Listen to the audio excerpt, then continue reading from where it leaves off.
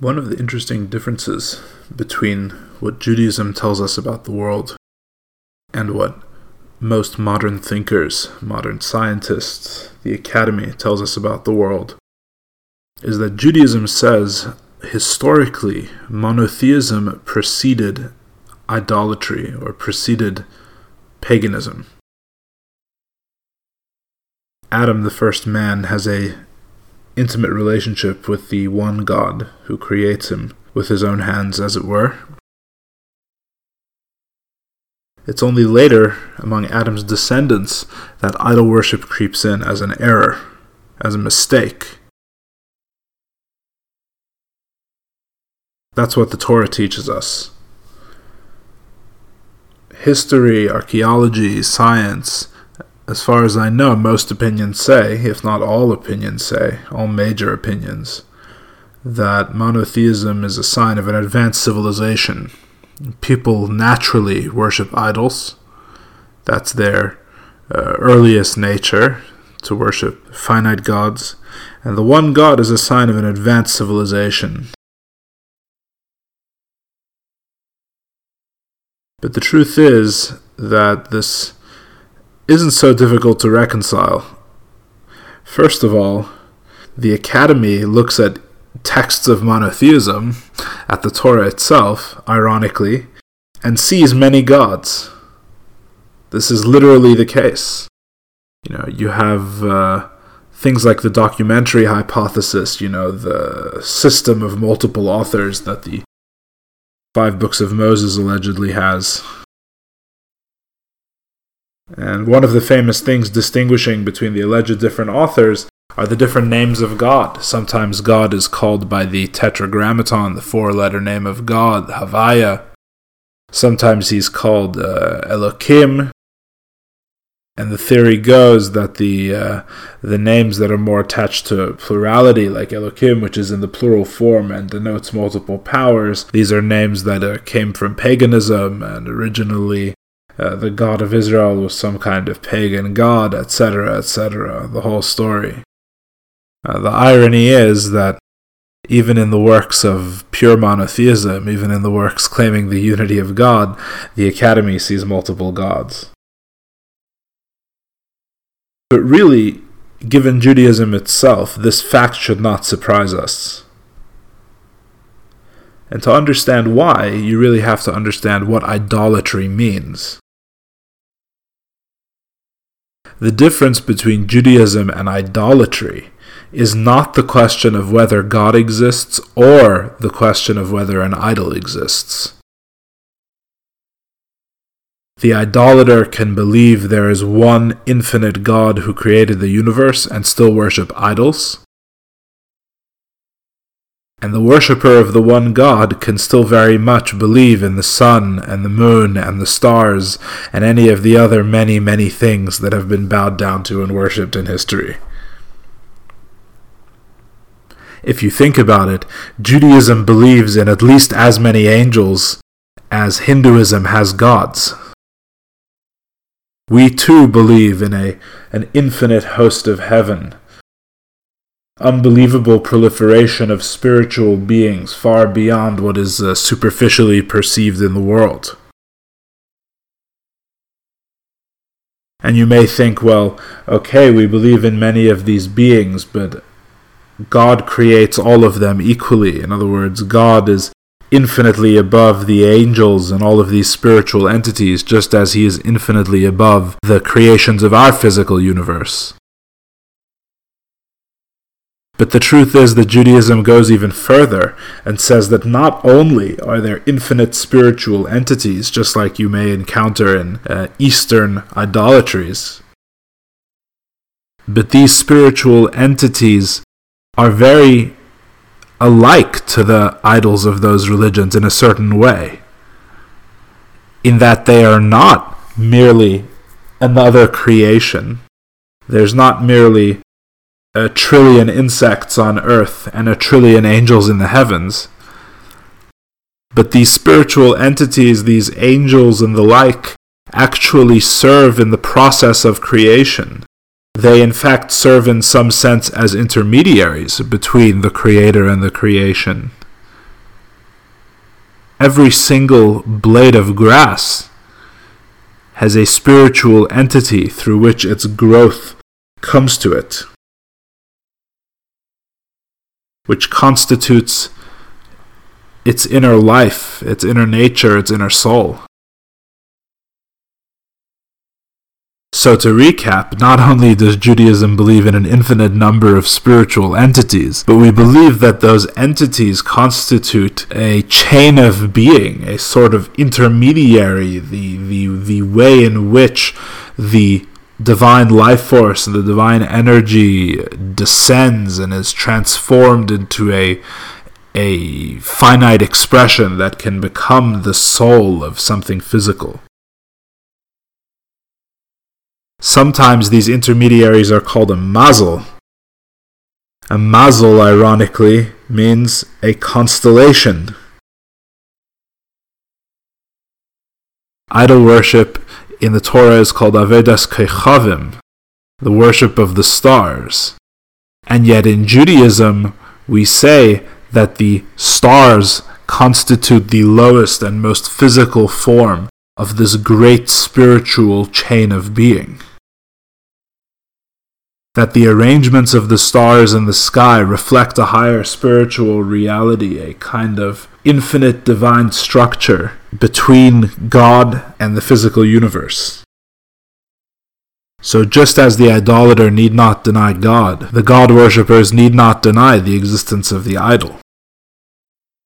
The entire debate is simply over whether the intermediaries have any power, whether these intermediaries have the ability to accomplish anything if God does not wish it to be accomplished. Therefore, it's not surprising that when an academic studies the Torah, the academic sees in the Torah idols, that the academic sees different names of God and thinks those names belong to different entities.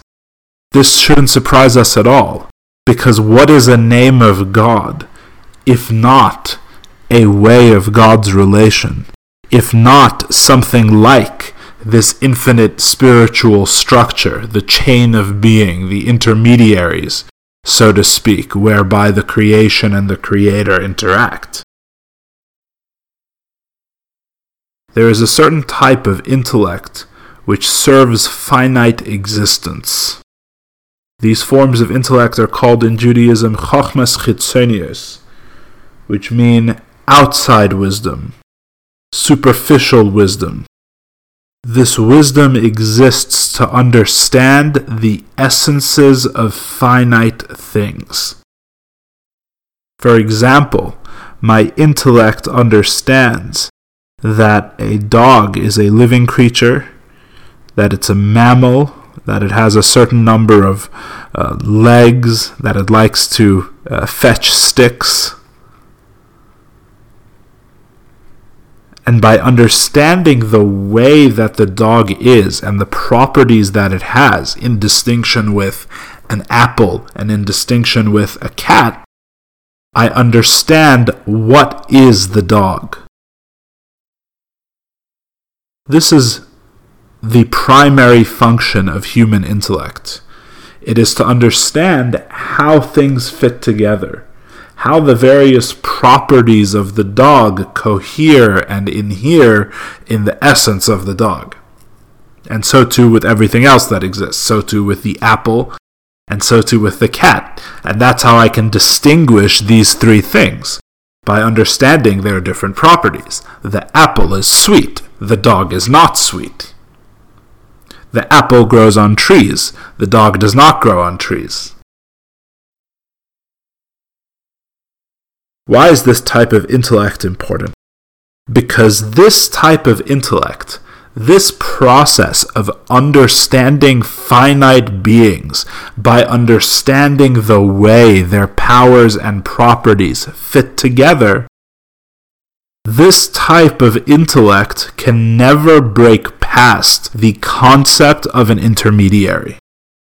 The entire idea that a certain name of God or a certain angel can have properties and yet the properties that it has determine nothing. That essentially this being is merely a vessel for God. And God is acting through these vessels. And that despite having natures and fixed natures and set essential natures, none of these things can accomplish anything. None of their natures have any ability to affect what God does in any way. This is contrary to the entire idea of human intellect. The entire purpose of human intellect is to say that sweetness can be conveyed by an apple, but sweetness is not conveyed by a dog. And of course, you could break it down further and say it's not the apple that's sweet, it's the sugars in the apple that are sweet. If I put sugars in the dog would be sweet. But this is, of course, just to push the question back further. The point is, can sugar and sweetness become separable? Can I see that the benefit of sweetness to my soul only comes from God? That God is determining at every moment that the sweetness I am experiencing and perceiving is the sweetness that I deserve, that I did not deserve bitterness at this moment, and that no matter how much I try and force God's hand by partaking of an apple, even when I don't deserve it, I can never access any more sweetness than exactly what God has decreed for me. The human intellect was not made to understand this concept. The human intellect cannot see beyond natures. It is a tool for perceiving natures. That's why God has given it to us. God wants us to perceive and ascertain the natures of things. The problem is that this tool is very easily misled into thinking that the intermediary is all that exists. If that's the only tool that you use, that is the conclusion that you will reach. The role of superficial wisdom is to unite the soul with the other essences it perceives in understanding. By knowing that the dog has 4 legs and that the apple is sweet and grows on a tree, I have taken a part of my soul, the part that can be expressed in these intellectual connections, and I have locked that part of my soul into this web of being.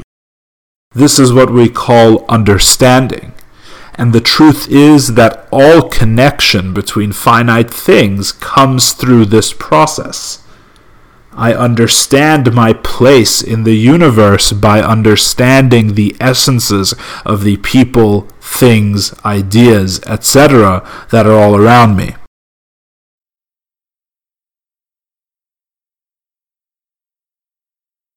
So if I tell this form of rationality, if I tell this form of intellect that there is one God, if it opens up the Torah and reads it, and the Torah tells it, Shema Yisrael, Hashem Elokeinu, Hashem Echad, hear Jew, Hashem is our God, Hashem is one, it gets hung up on the idea of Hashem Elokeinu. There are 2 names of God. There are 2 natures. And thus, at some level, there can only be 2 gods. There can only be 2 powers, 2 natures at work here. In other words, when the human intellect reads about the one God, the fundamental, basic thing it is trying to determine is the way that it itself fits into the picture. By understanding the difference between Hashem and Elohim, I can figure out where I stand relative to each of them. And how is this any different than those first idolaters who said that they have to say thank you to the intermediary, that they have to thank the sun because God appointed the sun and made the sun real?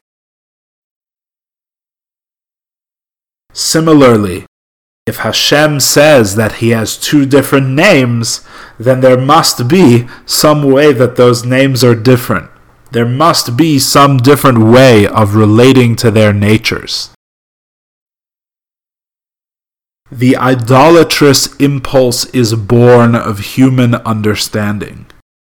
It is not irrational. It is deeply and profoundly philosophical. And any divine unity that you place through the rational human intellect, the human intellect that is constantly trying to understand finite natures, idolatry will be yielded as the result.